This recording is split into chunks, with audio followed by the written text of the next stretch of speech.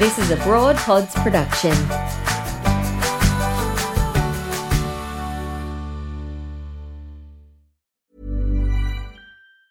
Hey, it's Ryan Reynolds, and I'm here with Keith, co-star of my upcoming film, If, only in theaters May 17th. Do you want to tell people the big news? All right, I'll do it. Sign up now and you'll get unlimited for $15 a month and 6 months of Paramount Plus Essential Plan on us. MintMobile.com/switch. Upfront payment of $45 equivalent to $15 per month. Unlimited over 40 gigabytes per month. Face lower speeds. Videos at 480p. Active Mint customers by 531.24 get 6 months of Paramount Plus Essential Plan. Auto renews after 6 months. Offer ends May 31st, 2024. Separate Paramount Plus registration required. Terms and conditions apply if rated PG. Hold up. What was that? Boring. No flavor. That was as bad as those leftovers you ate all week. Keke Palmer here, and it's time to say hello to something fresh and guilt-free. Hello Fresh. Jazz up dinner with pecan-crusted chicken or garlic butter shrimp scampi. Now that's music to my mouth. Hello Fresh. Let's get this dinner party started. Discover all the delicious possibilities at hellofresh.com.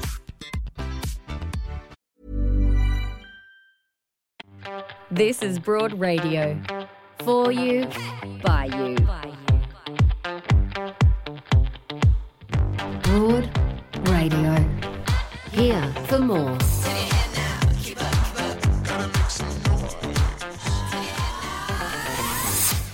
Hello and welcome to Broad Radio. It's my favourite day of the week, Tuesdays, because we're here for you, and I'm so happy to see you, Kirsty Wiebeck. Me too. Oh, it's so lovely to have you in the studio side by side, and both of us with no sleep. Buckle in. We've got no idea what's going to happen. Nothing more frustrating than the nights when you can't sleep. It's the worst. There's been a few of them lately as well with the heat. I attribute last night's mostly to my puppy though. Oh, yeah. Joni, what's she doing? Yeah, she's just rustling around. She rustles around. She's got a lot of nicknames. I call her Kurt Russell, Kerry Russell, Russell Gilbert, Russell Brand. I'm like, what are you doing down there, Russell Brand? What's she doing when she's rustling? Well, she sleeps in a crate because she can't be trusted to be roaming around the house causing trouble. So she just she sighs and she flops around and she scratches and she digs and she sneezes for attention. Oh my gosh. So we actually thought she had allergies for the longest time, and then we found out that it's behavioural. And so she makes these sneezing sounds in the middle of the night. And all she wants is for me to have a look at her. And then I'll peek over and then she'll happily go back to sleep. So she is what people say is full of personality. Yeah, full of it. That's exactly. Oh, there she is. Strangely between us. There's Joni. Oh, she's so cute. She is so cute. I've seen her literally stop pedestrians with how cute she is. She's lucky she's cute because she's a menace. Yeah, I'm getting the sense of that. Hey, congratulations to all the parents and carers and grandparents out there. You made it to the end of the school holidays. I'm very happy for you. I'm also very happy that the children are back because whilst I love my daughter, I really get so tired of hanging out with her at times because they want to do fun things. Yeah, okay. And is that idea of fun different to your idea of fun? Oh, well, this is modern day fun, right? Anything that's... Okay, I don't like heights, I don't like speed, I don't like water, I don't like rides, I don't like going underground, I don't like really much being outdoors. I mean, anything that is considered fun, I'm not into. It might have been quicker to tell us what you do like. I like sitting inside in a quiet room reading a book, which strangely 13-year-olds don't want to do. So anyway, well done, Willow, for making through to the school holidays with your very boring mother. So, and anyone who had to deal with their children over the holidays, they're back. Yay. It's a really fun show this morning. We're going to be speaking with Kelly McGowan, who is a career strategist. And I think at this time of year, often people sort of look ahead at their year and go, is this the job I want to have? Am I happy? If I'm not, what do I do about it? Yeah, absolutely. It's that reflecting on the past year and trying to figure out where you want to be in the future and then going, well, how do I make that happen? And I think the older you get, the harder it is to kind of go, yeah, I'm going to transition into what? I don't know. Absolutely. So we're going to get a lot of advice from Kelly McGowan, and we're going to take some calls as well. 1300 8BROAD is our phone number. So if you are listening live, you can call us. And also today we're going to be speaking with Annie Moulders, who is an ambassador for Ovarian Cancer Australia, because Ovarian Cancer Awareness Month starts today. First up though, Kirsty, I want to get your advice because you are prolific and hilarious on Twitter. Oh, thanks, mate. Right, I love it. You just hit 25,000 followers on Twitter. I know this because I follow you, and I saw that you announced that yesterday. Yeah, I can't believe it. That's wild to me, but good on you. Why is it wild? I don't know. When I think about the kind of content that I put out, sometimes I'm like, I can't believe there's one person that's interested in reading this, let alone 25,000. Well, it's deeply entertaining, and I think it's because for you, you're just a little like a distraction in the day, and it gives you a laugh wherever you might be. I mean, that's the best part of Twitter, isn't it? Yeah, absolutely. That's what I peek in for. I'm like, I've got a few seconds in the car before I've got to go to that appointment. I'll see if anyone's saying anything good. Yeah. So I made the error of posting something that I didn't know controversial at the time, right? And created what I'm calling Kylie-gate. And I would love your advice on this because all I did, so my daughter was watching Kath and Kim, which she's loving. She's 13 and she's, 13 next month. My 13-year-old daughter just asked me who Kylie Minogue is. I am an epic failure, right? Now, obviously that's a joke. Yeah, 100%. Don't you think that's a joke? Totally. Like, it's very obvious because like epic failure is very inflated language. Yeah. Right? And it's about Kylie Minogue, and Kylie's great, but you don't think you're a terrible mother because your daughter, like it's very obvious to me that you're not there going, I am the worst parent in the world. Like, well, you would think I had because I had first, so the reaction was varied and immense. Okay. So there was a huge amount of outpouring to me. Joe, don't beat yourself up. You're not that bad a parent. That bad. I liked that. You're not that bad. You're pretty bad, but you're not an epic failure, just a failure. Exactly right. So that really concerned me because I was like, oh my God, I don't understand comedy because to me that's clearly a joke. But that was kind that they were reaching out Very to kind, me. yes. Yeah. But the earnestness, I was just like, wow. So do you get sometimes a bit of that? Oh, almost exclusively earnest responses. Like I have so many people who follow me and, my bio says I'm a comedian. Most of the content that I put out is absolutely ridiculous. Yes. Everyone's very aware of who I am on Twitter. Like, hang on. So you can't control the cool change? Is that what you're telling me? There's a big groundswell on Twitter at the moment claiming that I control the cool changes, which I have leaned into. So I've got everyone on Twitter really just barracking for me, like whenever it gets a little bit too hot. Yeah, I'm not going to say that I can't control the cool changes, Okay. Joe. Okay, this isn't a gotcha moment. So what do you do with this earnestness that people actually seem very concerned for your well-being? Well, in a perfect world, I try to ignore it because it's really funny because like earnest replies wind me up more than like trolls or really overtly mean replies. Like earnest ones, it's almost like when you're on stage as a comedian and somebody in the audience goes, "Aw." When you're like setting up a joke and you're like, no, I'm fine. I'm choosing to talk about this. And they go, oh, and they like ruin the mood. Yes. Like that's how I feel about earnest replies on Twitter. And so in a perfect world, especially when a tweet spirals out of control and I've got loads of earnest replies or trolling comments, I mute it. Yes. I just mute it and don't look anymore. Like, don't read the comments. But then sometimes, like I said, this is in a perfect world. Then other times I'm like having a bad day or just like, I'm like, right. Oh, you bite back. Sometimes I'm just like, it's a joke, everyone. Yeah. Come on, it's a joke. Like, stop reaching out to me. Like, it's not a plea for help. It's like, honestly, it's always about the most ridiculous topic that doesn't mean anything. And I'm like, why are you... But I always find with pets as well on Twitter, like people always have to put their 2 cents in about a pet. So if I tweeted today and said, oh, I'm really tired because Joan kept me up all night, which I wouldn't because that's a terrible tweet. But if I did, everyone would be like, oh, she might have anxiety. Maybe you could get a weighted blanket for her. Maybe she needs medicating. Like, and I'd be like, no, like she was a bit hot and she likes rustling around. Like, but when we got our puppy on the pet thread, because we have a cat and Fergie used to get a lot of airtime on Twitter, she still does.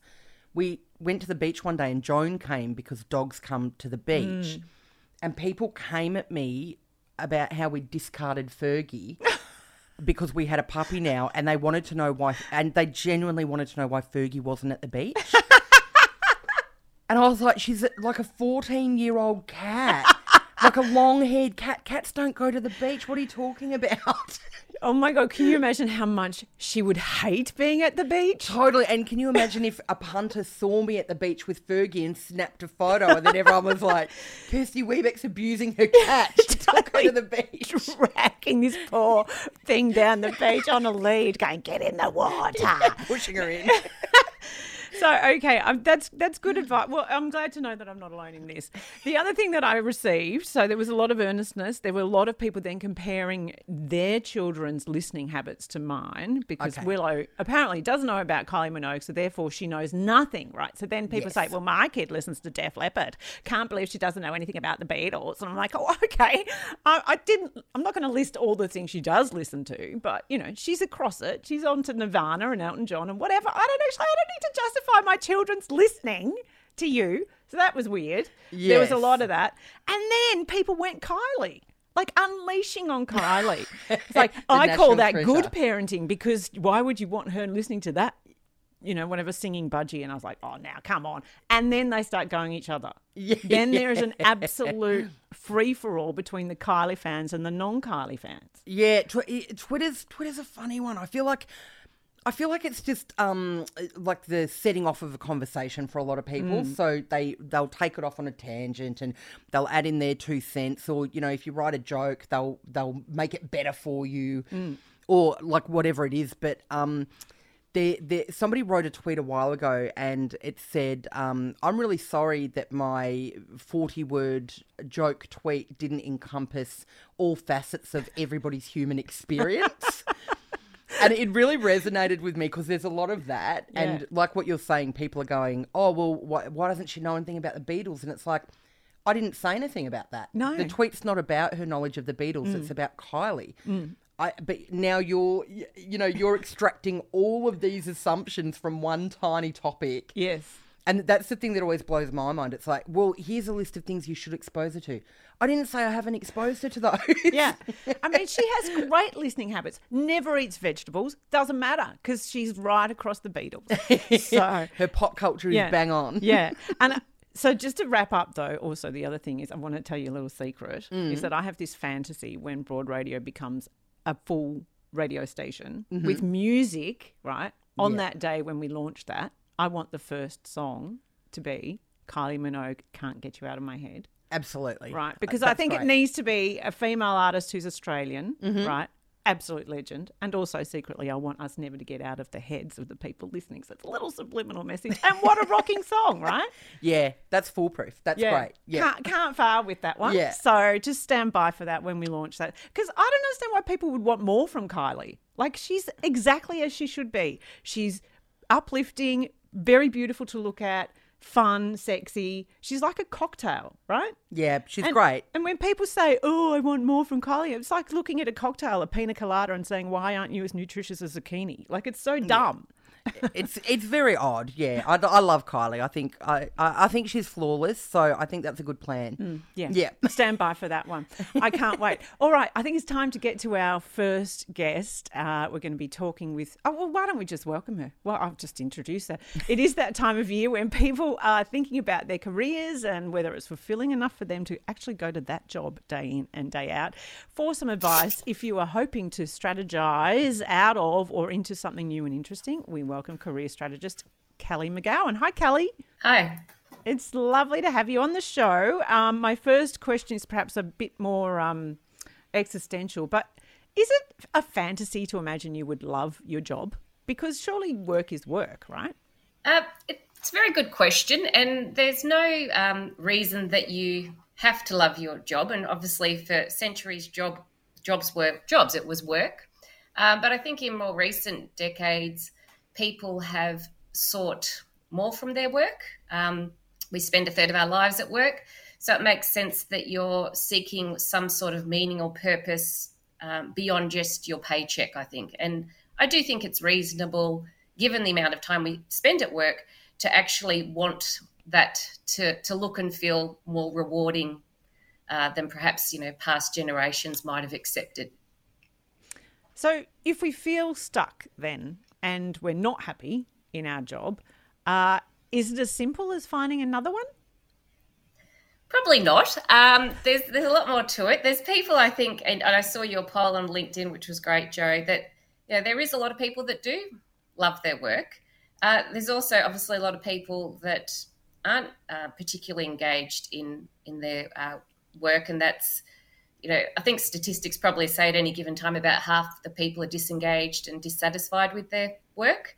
The key, though, like you said, is probably a couple of things stop people changing that. And one is they actually don't know what will make them happy, and they haven't spent the time seeking career help or doing some self-reflection or, finding career resources and books to start the ball rolling or finding mentors and support. The other part of it is that people just, it's, the fear of changing and people just sort of stay in their comfort zone, really, even if they're not happy. It's like a bad relationship, or it's just an okay relationship, so people tolerate it rather than figuring their way out. So, Kelly, if I came to you and said, I'm having a terrible time, I'm sick of my career, I don't know what to do, where would we start? Yeah, great question, Kirsty. So part of it is understanding, in particular, I guess, during the last 2 years of the pandemic, what, saying sick of your career, is it you're sick of your actual career, your profession, or you're not where you are and what's happening right now isn't working? In the past 2 years, I think most people have actually, I love that word languishing. Most people have been just languishing at work. They're missing out on a lot of what humans need, which is those personal connections, the relationships at work, the challenges, the socialisation. All those elements form a significant part of our enjoyment at work for a lot of people. So part of it is actually kind of separating what's going on right now for you in your work and life, looking at the pros and cons, what's not working, what is working, and writing it down is a good place to start as well, because often when things, we're not enjoying work, we just think it's all bad. We just sort of bundle everything into it's all bad. But when you talk to people, there'll actually be a lot of areas that are really working for them. So you might say, Kirsty, actually, well, yeah, when I think about it, I actually really do love my job, but what I've found is I'm not being acknowledged and rewarded for the kind of work I'm doing. There's been a lot of change in the team I'm working with, and perhaps the values of the organisation have changed that aren't working for me.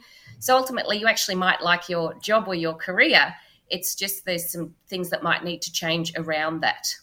Oh, actually, and someone on Twitter said to me, and LinkedIn, I love this. Is it more, do I dislike it enough to leave versus do I like it enough to stay? Yeah, and it's a good point. And is it a relationship worth investing in? Because remember, a lot of our jobs, and when you look at why people leave, a lot of it is around, not being valued by their manager, the values of the organisation not being aligned, their colleagues, not having the chance to learn and grow, which again is often dictated by the relationships you have within the organisation. So is it a relationship that it's worth investing in? Or is it actually, when I do my sort of due diligence on what's working and what's not working, there's too many things wrong here that I can't fix, so I do actually need to look elsewhere. Or there's things that aren't working here, but some of those I can shift myself. It might be my mindset, it might be my attitude, it might be, actually, I probably should put myself out there and do some further training, or do you know what I mean? So it's sort of understanding what can you control and what is out of your control.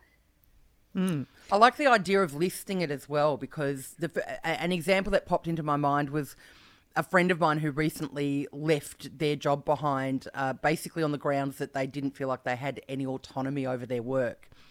And they've moved into another role, and now they realise in hindsight that they had autonomy all right in that previous role. And so as you're talking, I'm thinking, maybe if they'd actually, put pen to paper and said what autonomy looks like to them and why they're having those feelings, maybe they would have realised that wasn't quite the issue that they thought that it was. Yeah, that's a great point. And I think that goes into, I love a pros and cons list, black and white, it doesn't lie. Whereas we have all these conversations in our head and we can make whatever we want sound good, can't we? Like, the organisation's bad, I've got to get out of here. And, we can justify that thinking. But when you have it on black and white and potentially even talk to someone else about it, it starts to take a different shape. And autonomy is a value, of course. And like you said, what does autonomy look like to you? How much autonomy do you need? So sometimes people have too much autonomy. I was actually coaching a client who said the opposite of, she's got too much freedom and her boss never looks at her work or cares what she's done. She'd love a bit of what are you working on? Oh, that looks good. So it's really important to look at your core values and what do they look like? And how do you know if they're being compromised or if it's not working? So while people might have very one-worded values without exploring how that value looks and is played out, it's easy to end up in the wrong place again. So you don't want to repeat patterns. So we're going to talk about when we actually do transition out of an organisation in just a moment. But let's assume we've decided to stay, but actually we want to either move up the tree or we have to negotiate a contract or renegotiate that contract. What advice have you got for people who are choosing to stay within an organisation but want to make the most of it? Yep, great question. I think that's a terrific scenario for a lot of people these days because, again, if you talk to most people, they've been overworked for the past 2 years because it hasn't been a normal working environment. And again, when you do your sort of pros and cons and that kind of thing, you might find actually there are a lot of things that are working, but some of them aren't. And that could be around flexibility, pay. And a lot of people, we haven't had great pay increases in Australia for a long time. So people might be looking to renegotiate their salary, to actually talk to their manager and put in place a formal career management or development plan to get them where they need to go, etc. So part of it is, I always say when it comes to negotiation, which is why even the best business negotiators are terrible negotiators for themselves personally, because it's personal. And it's a bit of a different skill set, and you have to sort of put the emotion to the side.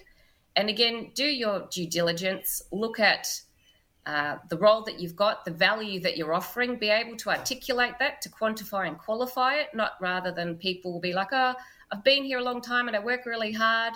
They're getting paid more than me, so, I think it's time I had my pay increased, rather than, look, I'm really dedicated to this company. I love what the company's about and, the growth plans, and I can add value here and here. You've seen over the past, 2 years I've done X, Y, and Z. Let's sit down and look at my contract and look at how we can make it work for both of us.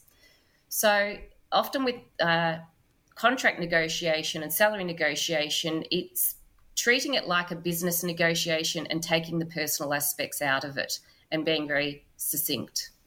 That's hard because it's so hard. Well, what's hard about it is because we cannot separate our own sense of value from the place that you work and the job that you do, because you bring so much of yourself to a workplace, don't you?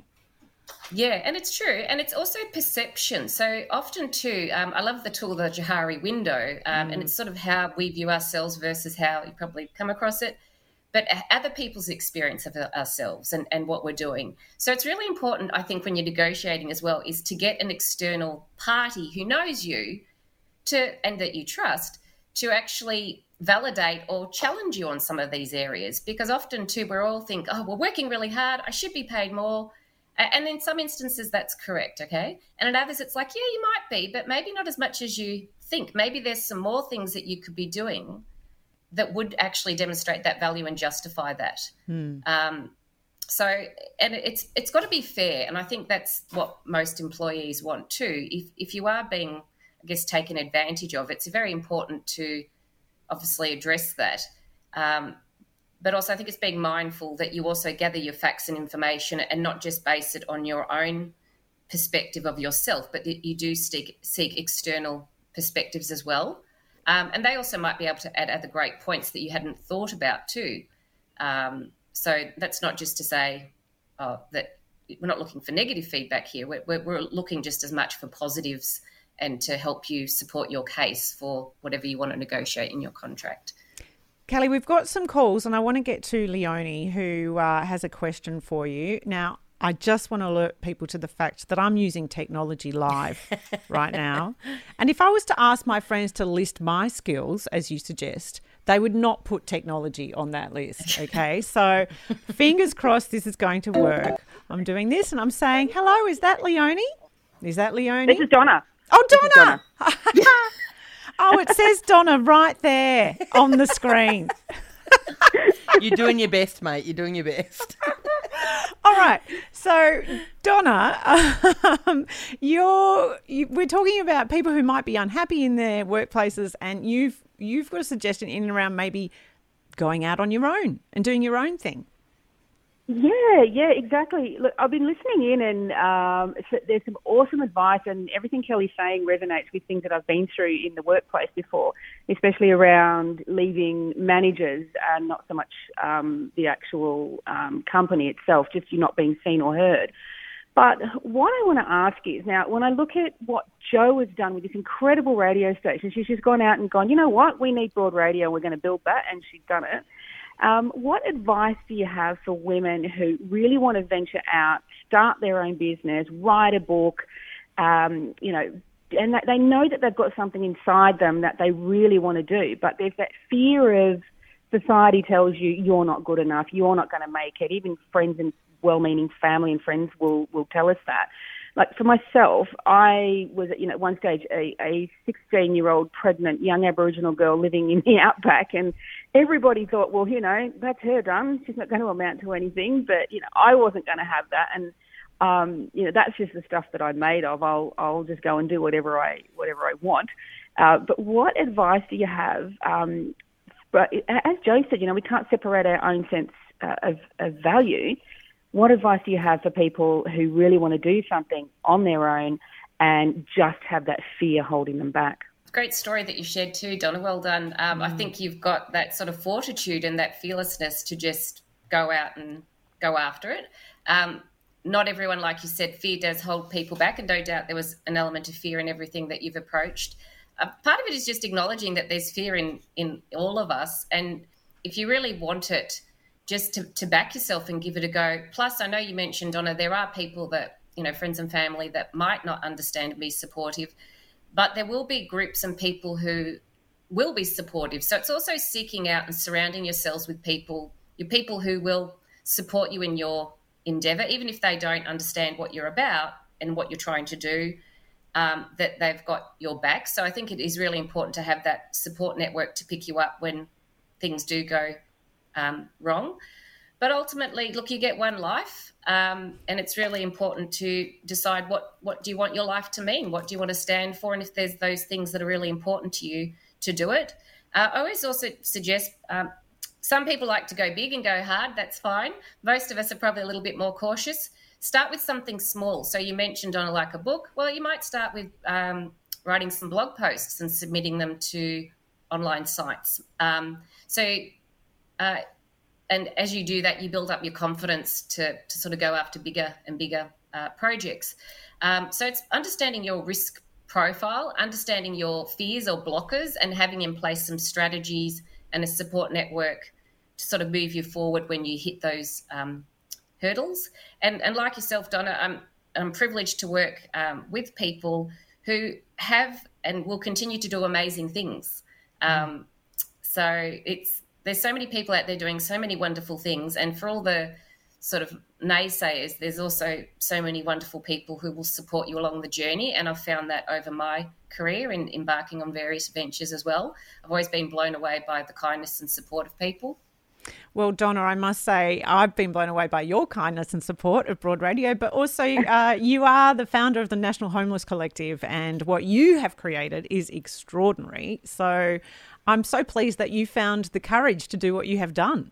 Thank you. Thank you so much. It did take a lot of courage, but it's one of those things when I look back, I'm so glad that I had that courage, and I try and encourage other people, just, give it a go, try it. it's not a tattoo. It's not permanent. If it doesn't work out, you can always change direction. You don't have to keep going the way you thought you had to keep going. I mean, Kirsty, you left a career and launched yourself into stand-up comedy. That must have taken overcoming a great deal of inner thoughts that were saying, "What are you doing? Don't do it." Like, oh, absolutely. I mean, in the lead up, and then around the day that first paycheck was missing from my stable, cushy 9-to-5 job. Like, there were so many hurdles along the way where I was like, "Oh wow, maybe I've made a terrible mistake." But yeah, just overcoming, those fears and having faith that you'll make a go of it. That's what got me through anyway, those first few years. And now I'm very settled in my career, but it was touch and go for a long time at the beginning. Very hard work. Yeah, it is a lot about faith. That's a really hard thing to just switch on, but it is a lot about faith, isn't it? It is. And having, like Donna shared, which people forget, you can always go back to what you were doing, or if you do something, do it on the side while you're currently working. So there's lots of ways that you can manage that risk and fear. And, also a great sort of rule of thumb is, will I regret not doing this more than I will giving it a go? Absolutely. So is it, is it going to be one of life's regrets if you don't? And when there's no good time, and I'm sure, once you've hit a certain age, most of us can acknowledge that life happens and there's no good time for anything. You just have to, if there's that sort of drive there and desire, just sort of jump in and run with it. And you raised a good point about how you can go back as well, Kelly, because I didn't go back, but I realised that I may have removed my safety net a little bit too early. And so I went halfway back and got a casual job. And so I had a casual job for like 2.5 years. That meant that I had enough money for rent and bills, and then anything I was getting through comedy was, on top of that. And then I removed that safety net when I knew that I was right on the path to being able to be full-time. And I think a lot of that is knowing that whatever happens, there is something you can do. Yes. There is something that will get you out of that tough spot. Hey, Donna, thank you so much for your call. It's been awesome to have you on the show as a caller. Thanks, guys. It's been amazing. You have a great Donna. day. Let's get Thanks, to Donna. Leonie. She's been waiting patiently there. Good morning, Leonie. It's great to have you on Broad Radio. Thank you. You've got a question for Kelly. Yes, I have.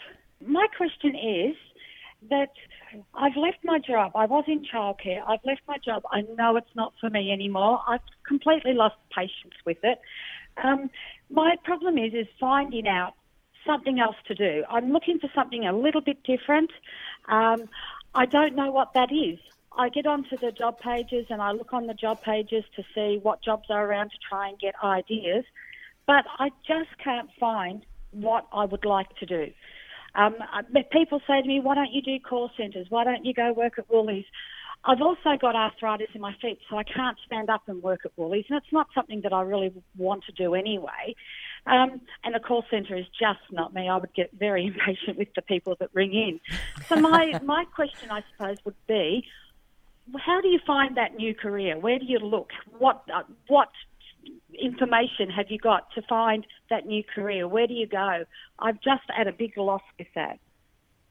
Okay, thanks, Leonie. Great question, and sort of hearing that you're sort of lost about what's next in your career, and again, that's a really common thing that happens to people at different stages of their careers. And you're right, it's like a ball of string, isn't it? Sort of where to start and how to unravel it. I always say start with you. Who are you? There's lots of free resources you can access on various career sites. Even looking at the Ikigai, the life purpose. Like what is my why? What are my core values? What are my core skills? Even if you start with your key skills, it helps you when you're, say, searching on a job site. You can plug in your key skills and see what jobs come back that include those skills that you enjoy using. Looking at your values, and we spoke about that too, being clear about what are your core values, and that also helps you sort of eliminate or include different kind of jobs and industries based on that. As you've probably also seen with the pandemic, there's been lots of business recovery coaching for businesses from the Victorian government. They've also got Jobs Vic, which is providing complimentary career coaching services for people as well. So that might also be, you know, in addition to looking at books and downloading articles and activities, it might be also a place that you might want to consider talking to as well. But I spoke with you yesterday, actually, Leonie, and you also explained to me that you're 56 and that you are having a real hard time even getting the interview because you feel like people can't see the potential in you. Which is That's right. Is that a summation of what your experience has been? It is. It is. I'm a little bit different than most people. I was working as a bookkeeper in our own family business. We sold the business off after many, many years, and I changed careers then and went into childcare. I've been in it for about 9 years now, and I've just decided it's not for me anymore. I'm losing patience with the workers, the children. I have arthritis in my feet, so I can't be on my feet all day. So when the last lockdown in Melbourne hit, I decided it was time just to have a break from everything. So I resigned from my job. And I've been applying for jobs, but because I've got childcare and bookkeeping, basically, it's hard to find that person that will take you for an interview for something that is not those two things. And I'm happy to go back into the bookkeeping or the admin side that's a little bit different. But my only reference, because it was a family business when I was doing bookkeeping, is my husband. So, of course, they're not going to ring my husband up and ask him how good I am. So that's also hard. But you apply for jobs, but you don't hear back. And I understand that the businesses are getting so many people applying for different positions, but you don't even get a thanks but no thanks email or phone call these days. So I'm finding that hard too, because you apply for a job and you think, I really want that job, and you just don't hear anything. And then when you ring up, they say, oh, no, sorry, we already put somebody on. You know, you don't get that first initial contact with them to say, hey, here I am and this is what I can do. All they do is read your resume. And your resume is meant to be, you know, they look at that first and decide from there, but they don't actually meet you, so they don't know what you're like. But so, Kelly, this is sort of alluding to, I think, the ageism that's out there, because people can't actually appreciate what they're reading on the page. Well, that's right. Yes and no.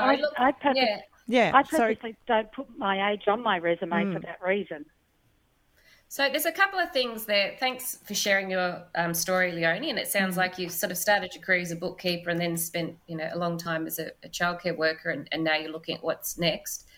A couple of things. You're right. In terms of job seeking, often perhaps there's two things here. Being clear about the kind of work that you're after next. You mentioned you're not sure what you want to be doing. So part of it, again, coming back to you, is spending some time getting that clarity about what you want to focus on. So, for example, if it really is sort of an administrative bookkeeping type role that you're looking for, make that your focus, rework the CV to make that the focus, and also combine networking with people you know and branching out your networks, because obviously a lot of bookkeeping work also comes through networks and referrals and contacts, as well as you might consider, like you said, using recruitment agencies, but don't just rely on job ads and recruitment agencies, because say for particularly bookkeeping work, a lot of that is through sort of networks and referrals.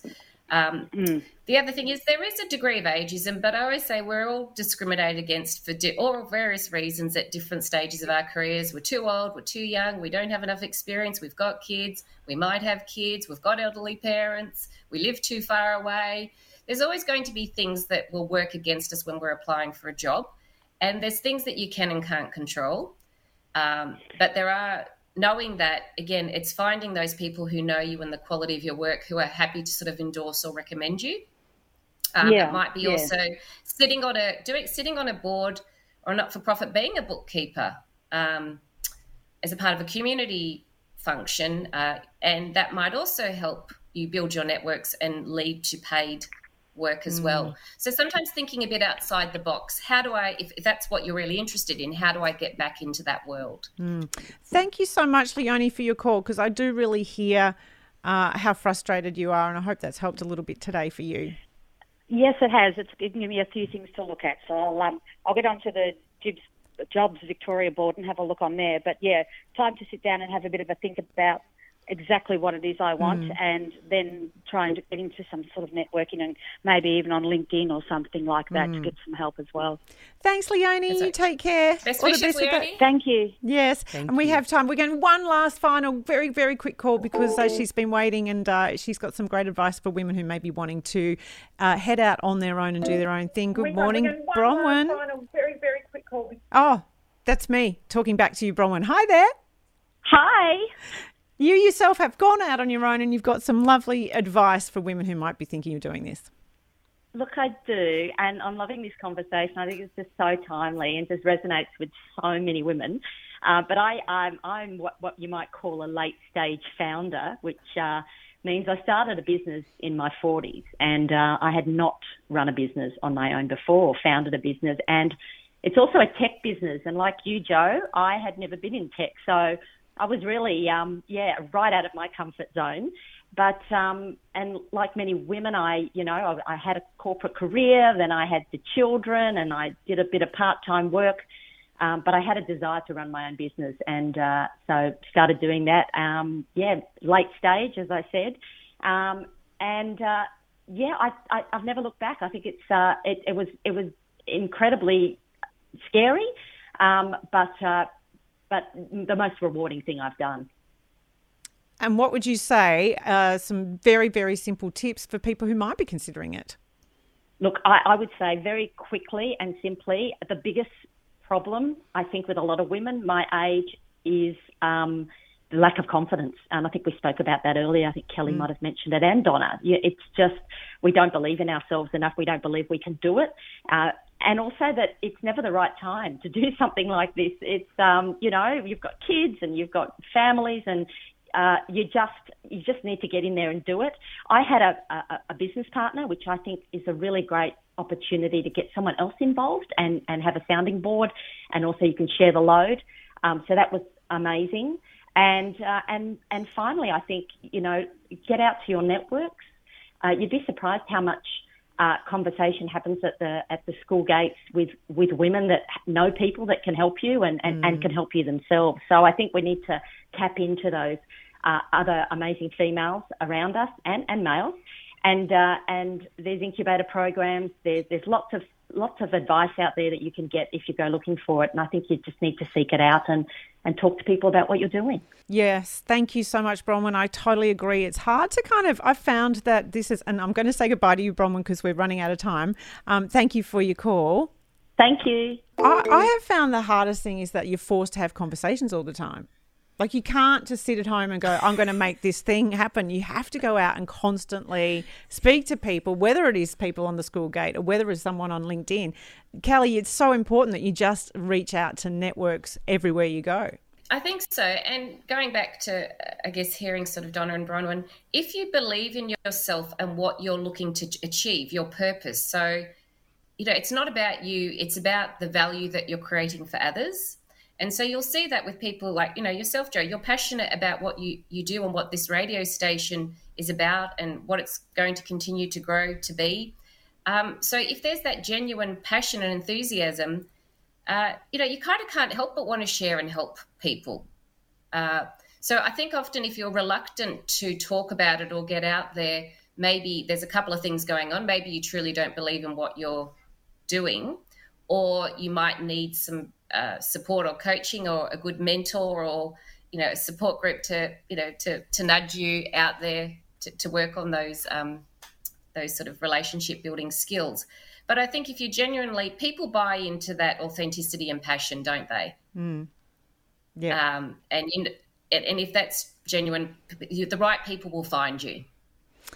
Well, but you have to kind of put yourself out there too. It's true. Kelly, thank you so much for that great advice. Thank you to everyone who's been making comments on our social media as well. Katrina says she loves the Johari window. Do Google that. I love Johari window as a tool as well because it's a great way of understanding what your strengths are. And Debbie says she's grateful to say that she loves her job. She spent 8 years in retail previously and can relate to the idea of staying for comfort. I love what you said. Life's too short. Like, you only get one life, Kelly. It's exactly right. Why be comfortable? But that's what I kept telling myself before I took the plunge with stand-up as well. I was like, this is my one shot. Yeah. Like, I don't want to have that regret, like you said, Kelly. So I think that's a really great anchor point for people. Yes. Thank you so much, Kelly, for all that great advice. And if you Thank you for having me. Yeah. Yes, if you're thinking of taking the plunge, we just say do it. Do it. Get into Just it. do it. Honestly, just do it. And, nothing happens and nothing will change until you make that step, that first step to make the change, right? Yeah, Absolutely. exactly. Baby steps are fine. Baby steps are fine. Yeah. Thanks, Kelly. We'll see you again Thanks some very other much. time on Broad Radio, and Thanks, we'll have Kelly. more Broad Radio after. It's that time of the year. Your vacation is coming up. You can already hear the beach waves, feel the warm breeze, relax, and think about work. You really, really want it all to work out while you're away. Monday.com gives you and the team that peace of mind. When all work is on one platform and everyone's in sync, things just flow. Wherever you are, tap the banner to go to Monday.com. Hey, it's Ryan Reynolds, and I'm here with Keith, co-star of my upcoming film, If, only in theaters May 17th. Do you want to tell people the big news? All right, I'll do it. Sign up now and you'll get unlimited for $15 a month and 6 months of Paramount Plus Essential Plan on us. MintMobile.com/switch. Upfront payment of $45 equivalent to $15 per month. Unlimited over 40 gigabytes per month. Face lower speeds. Videos at 480p. Active Mint customers by 531.24 get 6 months of Paramount Plus Essential Plan. Auto renews after 6 months. Offer ends May 31st, 2024. Separate Paramount Plus registration required. Terms and conditions apply if rated PG. To this. Broad Radio. Talking inspo we love, info we need, and sharing more of us. Watch and listen live every Tuesday 9 a.m. Australian Eastern Daylight Savings Time at broadradio.com.au or find us on Facebook, Twitter, YouTube and LinkedIn at Broad Radio Oz. Talk to us live. Call on 1300 8 Broad. Catch up on demand anytime, anywhere, every time, everywhere. On the train, we'll be here. 2 a.m. existential crisis? We've got you covered. Broad Radio. Here for more. Hey, before we get to our next guest, I think we need to just acknowledge the amazing result in the Australian Open with our amazing Ash Barty. Wasn't that awesome? It was incredible. I didn't get to watch it. I had to follow along on Twitter because I was at work. But it's one of my deepest regrets is that I worked on that evening. Yeah, I got to see her in the semis and, she's so unassuming and not a particularly showy person, right? And not physically imposing. So I'd never seen her play live before. And when I was sitting there in the semis, I was like, oh, she's actually really good. Like, she's the number one in the world, so of course she's good. But I don't know, her shots just come out of nowhere. So congratulations to Ash Barty. It was amazing. But I also wanted to mention Danielle Collins, who she, of course, defeated. Her story is extraordinary, that she's had decades of extremely painful periods and lots of health issues and repeatedly dismissed. And it wasn't, there she is receiving treatment at another tournament, not the Australian Open. It wasn't until she collapsed from extreme back pain. She went to the doctor and mentioned that she also has really bad periods, sent off to a specialist. 2 days later, emergency surgery and removed, I think, a tumour the size of a tennis ball from her ovary and had endometriosis diagnosed. So she said that since that surgery, she's a completely different player. Can you imagine being an elite sports person and managing that on an ongoing basis? Yeah, that's a lot. I mean, I don't have endometriosis, but I know a lot of women who do, and it is absolutely debilitating. And to even be able to get to the gym or go for a walk on those days where they're suffering that immense pain is such a tall order. So to be pushing through and training and competing at an elite level is wild. And I can only imagine what a new lease on life she has as a tennis player. Yeah. To be on top of that a little bit more now. Extraordinary. But also that story around women not being heard when they seek advice or go to see a doctor because they're experiencing whatever sort of, pelvic pain or, period issues or whatever is such a common experience, isn't it? Oh, it's so Yeah. common, and it's exhausting having to constantly advocate for yourself and to try and get people to look into things more for you. So good on her for getting a diagnosis and being able to move through. Anyway, it was so exciting. It was just awesome to see beautiful Ash Barty. And that moment, of course, with Kathy Freeman and Yvonne Goolagong-Cawley as well. Wasn't that gorgeous? Oh, what Perfect. an amazing Australian moment there. Yeah, beautiful, beautiful photo. Well, it is Ovarian Cancer Awareness Month. And next up, we're going to speak with an ovarian cancer ambassador to learn more about this very insidious disease. It's after this.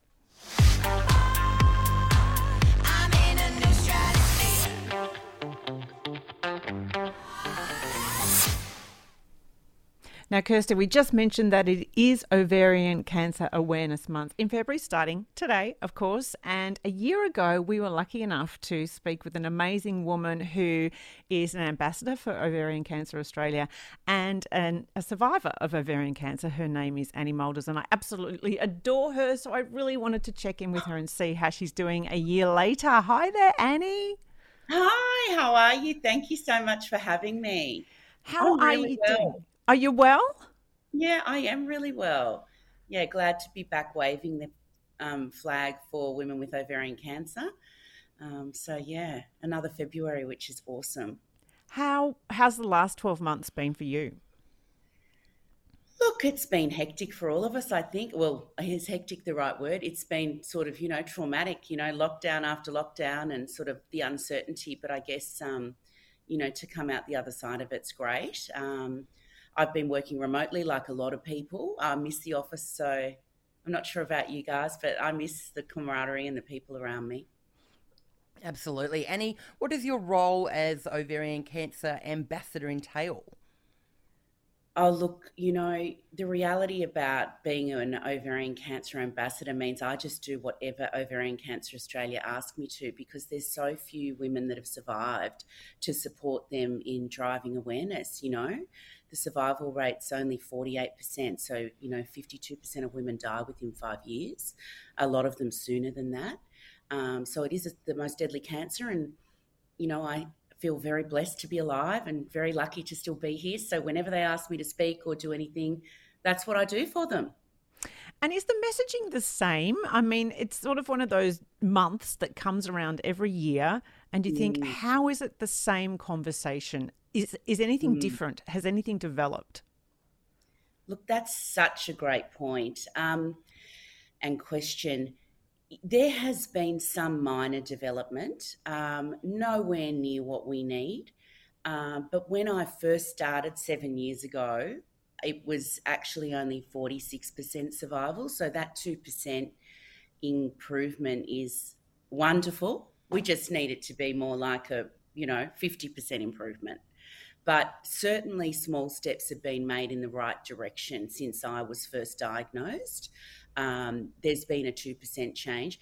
I believe there's been some evolution in treatment, but very little. So one of the biggest challenges for ovarian cancer is that the treatment options are the same as they would have been for my grandmother. So, if my cancer comes back, they'll treat it, but it's unlikely to work. They'll sort of treat it with drugs that they kind of know won't work. So actually research to invest in treatment options is what I'm really passionate about, because I know that's what's going to move the dial.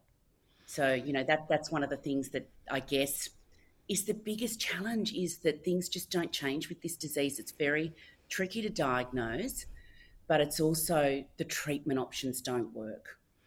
And Annie, you mentioned that it's tricky to diagnose. How do they currently do that? I mean, we get mammograms for our breasts and, yes. Pap tests as well. So how does it work for ovarian cancer? Look, the reality about ovarian cancer is that you can't be diagnosed until it's in pathology. So basically, unlike breast cancer and other cancers that come with a tumour or a lump or some kind of indicators, ovarian cancer comes with pretty vague symptoms. So, things like bloating, things like feeling full after eating a small amount of food, urinary symptoms, bowel symptoms, and, just feeling unwell in the abdomen or having pain in the abdomen. So the tricky part of that is a lot of women feel those symptoms all the time. But the great thing that my doctor told me, which I try and say to everyone who asks me, I was like, how am I ever going to know if this is going to come back? You know, what am I going to do to be able to tell if this is, you know, if it's come back? And she said, cancer symptoms don't go away. So if those symptoms persist for a whole month, that's when you've got to get checked out. So symptoms women have every month come and go. They come for a few days. If the symptoms don't go away, you have to go and get checked. And what happens to check is they'll ultrasound you and do an internal ultrasound, and then if they see anything suspicious, they'll go in and it will actually be diagnosed, to your question, once it's in pathology. So it's very, very difficult because ovarian cancer doesn't always come with a big tumour. So there's not always something huge to see. So one doctor also, a talk I went to, explained that ovarian cancer is like salt and pepper. It sort of drops through the abdomen very subtly. And so it's very, very hard. You know, it's quite advanced before those symptoms come on. It's you know, the thing about that, Annie, is, and I've quoted you actually, interestingly, since I first started speaking with you about a year ago, is about, I'm really passionate about women being advocates for their own health. Yes. But because of what you said to me about how you have to keep persisting if you feel like there are symptoms. But the problem is that, you know, and we've spoken about this, that you go back and you get dismissed. And at the same time, if the symptoms are very difficult to pick up, you then do sort of feel like you just sort of should go away and suck it up because is this normal maybe for me? Yeah, absolutely not. If those symptoms stay, you ask for an ultrasound. And look, you know, to defend our amazing GPs in this country, some of them, ovarian cancer, 1,700 women are diagnosed a year, so it's quite rarely diagnosed. And so the problem with it, of course, is that it's extremely lethal. So it's actually one of the highest mortality rates of any cancer. But because there's only 1,700 women, some GPs have never seen a case in their life. So I think one of the most important things is to monitor and actually track those symptoms so that you can be very specific and explain exactly what's happening, because it is easy to forget. And certainly if you feel like something's wrong, you need to say that and be upfront about that, because your body talks. It whispers. Yeah. I think keeping a diary is a good idea. Because, I don't know, we're busy and, you know, you kind of dismiss parts of whatever your body's telling you because you're like, oh, I haven't got time for that today. I've got a meeting and the kid's shitting me and whatever. So I just think, you know, you've got to keep a diary perhaps so you can show someone and say, look, this is happening on these days. That can't be normal. Well, that's right. And, you know, it's also about that intrinsic natural feeling when something's wrong. You can tell something's wrong, you know, you feel unwell, and that's when you have to explore that. And that persistence saved my life.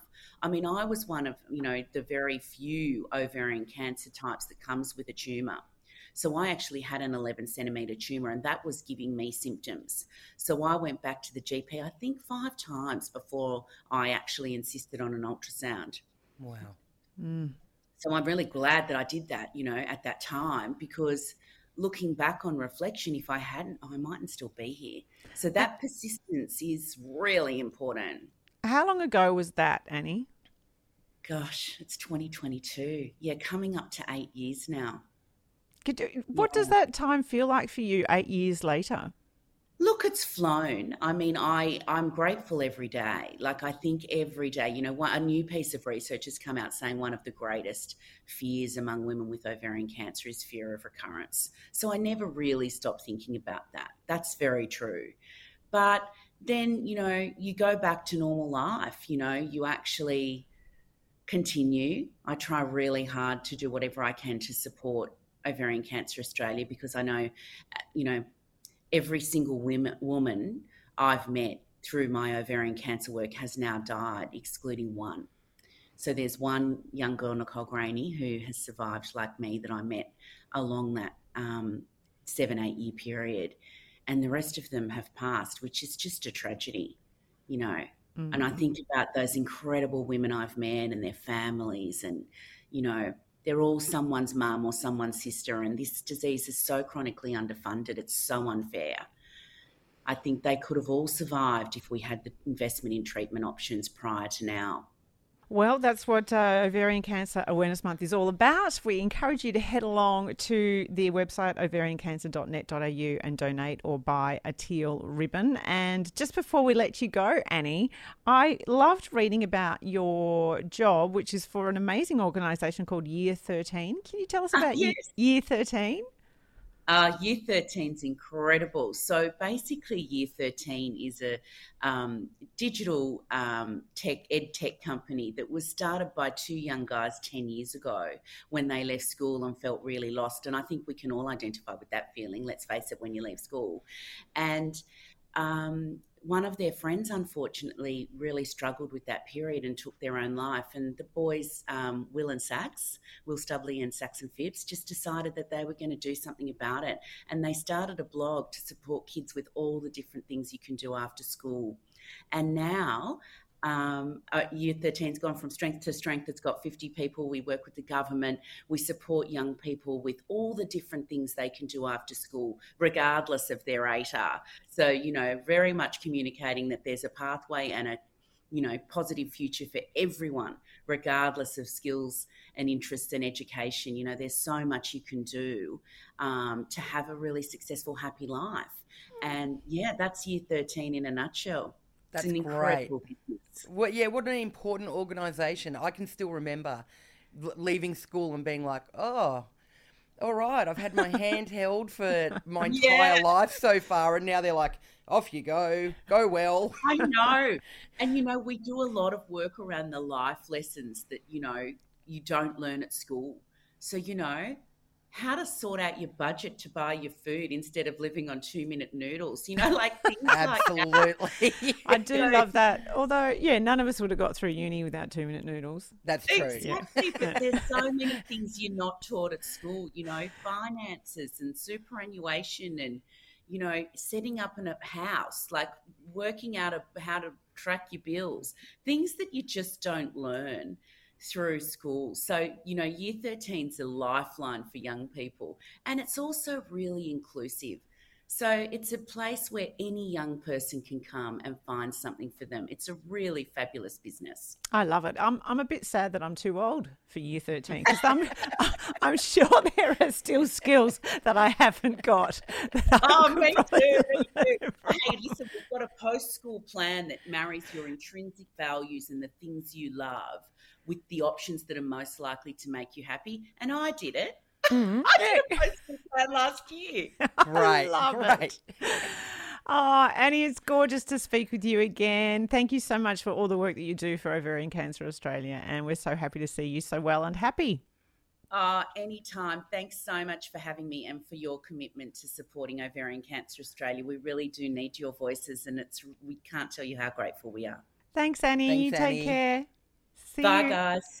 Well, that's been Broad Radio for another week. Kirsty, it's been awesome to have you on the show right next to me. I know, I can't believe it. It's been the best. It's like humans actually connecting. And I was just reminiscing about the fact that only last year I got to see your Comedy Festival show in April with our Broad Radio team. It was one of the best nights, and you're about to go touring again. I am, yeah. I've got a brand new show, which I can't believe how that's happened. I felt like I was just in my apartment for the whole last 12 months, but it turns out I had a lot of things happen to me that I can talk about again. In your apartment? Like, what's going on in your apartment? Nothing. Nothing. I know I've made it sound sus, but nothing's going on in my apartment, but just enough things happened over the last 12 months, which is wild to me. I've managed to scrape together another 60-minute show, and I'm going to hit the road with it. How exciting. Is it weird to be out with crowds and, It is, yes. It still feels a little bit strange, but, we're testing material at the comedy rooms in Melbourne at the moment, and everyone's being very COVID safe. There's a lot of mask wearing going on. There's a lot of HEPA filters in venues and that sort of thing. So, so far I've been able to remain healthy. Oh, I'm glad. And test out the new show. So it's a win-win. I wonder does a comedy festival audience wear a mask the whole way? I don't think they had to last year, but I suspect they will this year. Yeah, right. Because that's going to be like a muffled Is that a muffled sound to have your audience all behind masks? I couldn't even tell you. I mean, I'm kind of used to it now. So, I mean, I'm sure it was strange in the beginning, but now it's just, don't we adapt quickly? Yes. Like, we just adapt so fast. Now I actually love the mask. Oh, yeah, me too. It makes me feel safe. I love wearing it. Yeah. And to, call back on the madness around Grace Tame and whether or not she smiled for the Prime Minister, this is one of the things I loved about the mask is that for a whole 2 years now, I haven't had people tell me that I have resting bitch face because you can't see it. I don't feel forced to have this, I'm happy and, when I'm just going to get my coffee. Do people tell you that regularly? I've had a lot of people say, smile, what's wrong with you? I'm like, I'm just standing here. It's just my face. Yeah, this is how I look. This is how I look. So, yeah. Kirsty, it's been awesome. Do check out Kirsty when you're on the road. I hope we get you on face-to-face, maybe before you head out. When do you? Absolutely. March 8th is my first day in Adelaide. Okay, amazing. Oh, for the festival? Yes. Yeah, amazing. Awesome to have you as always, Kirsty. And Thank you. We'll be back with Broad Radio next Tuesday. We'll see you then.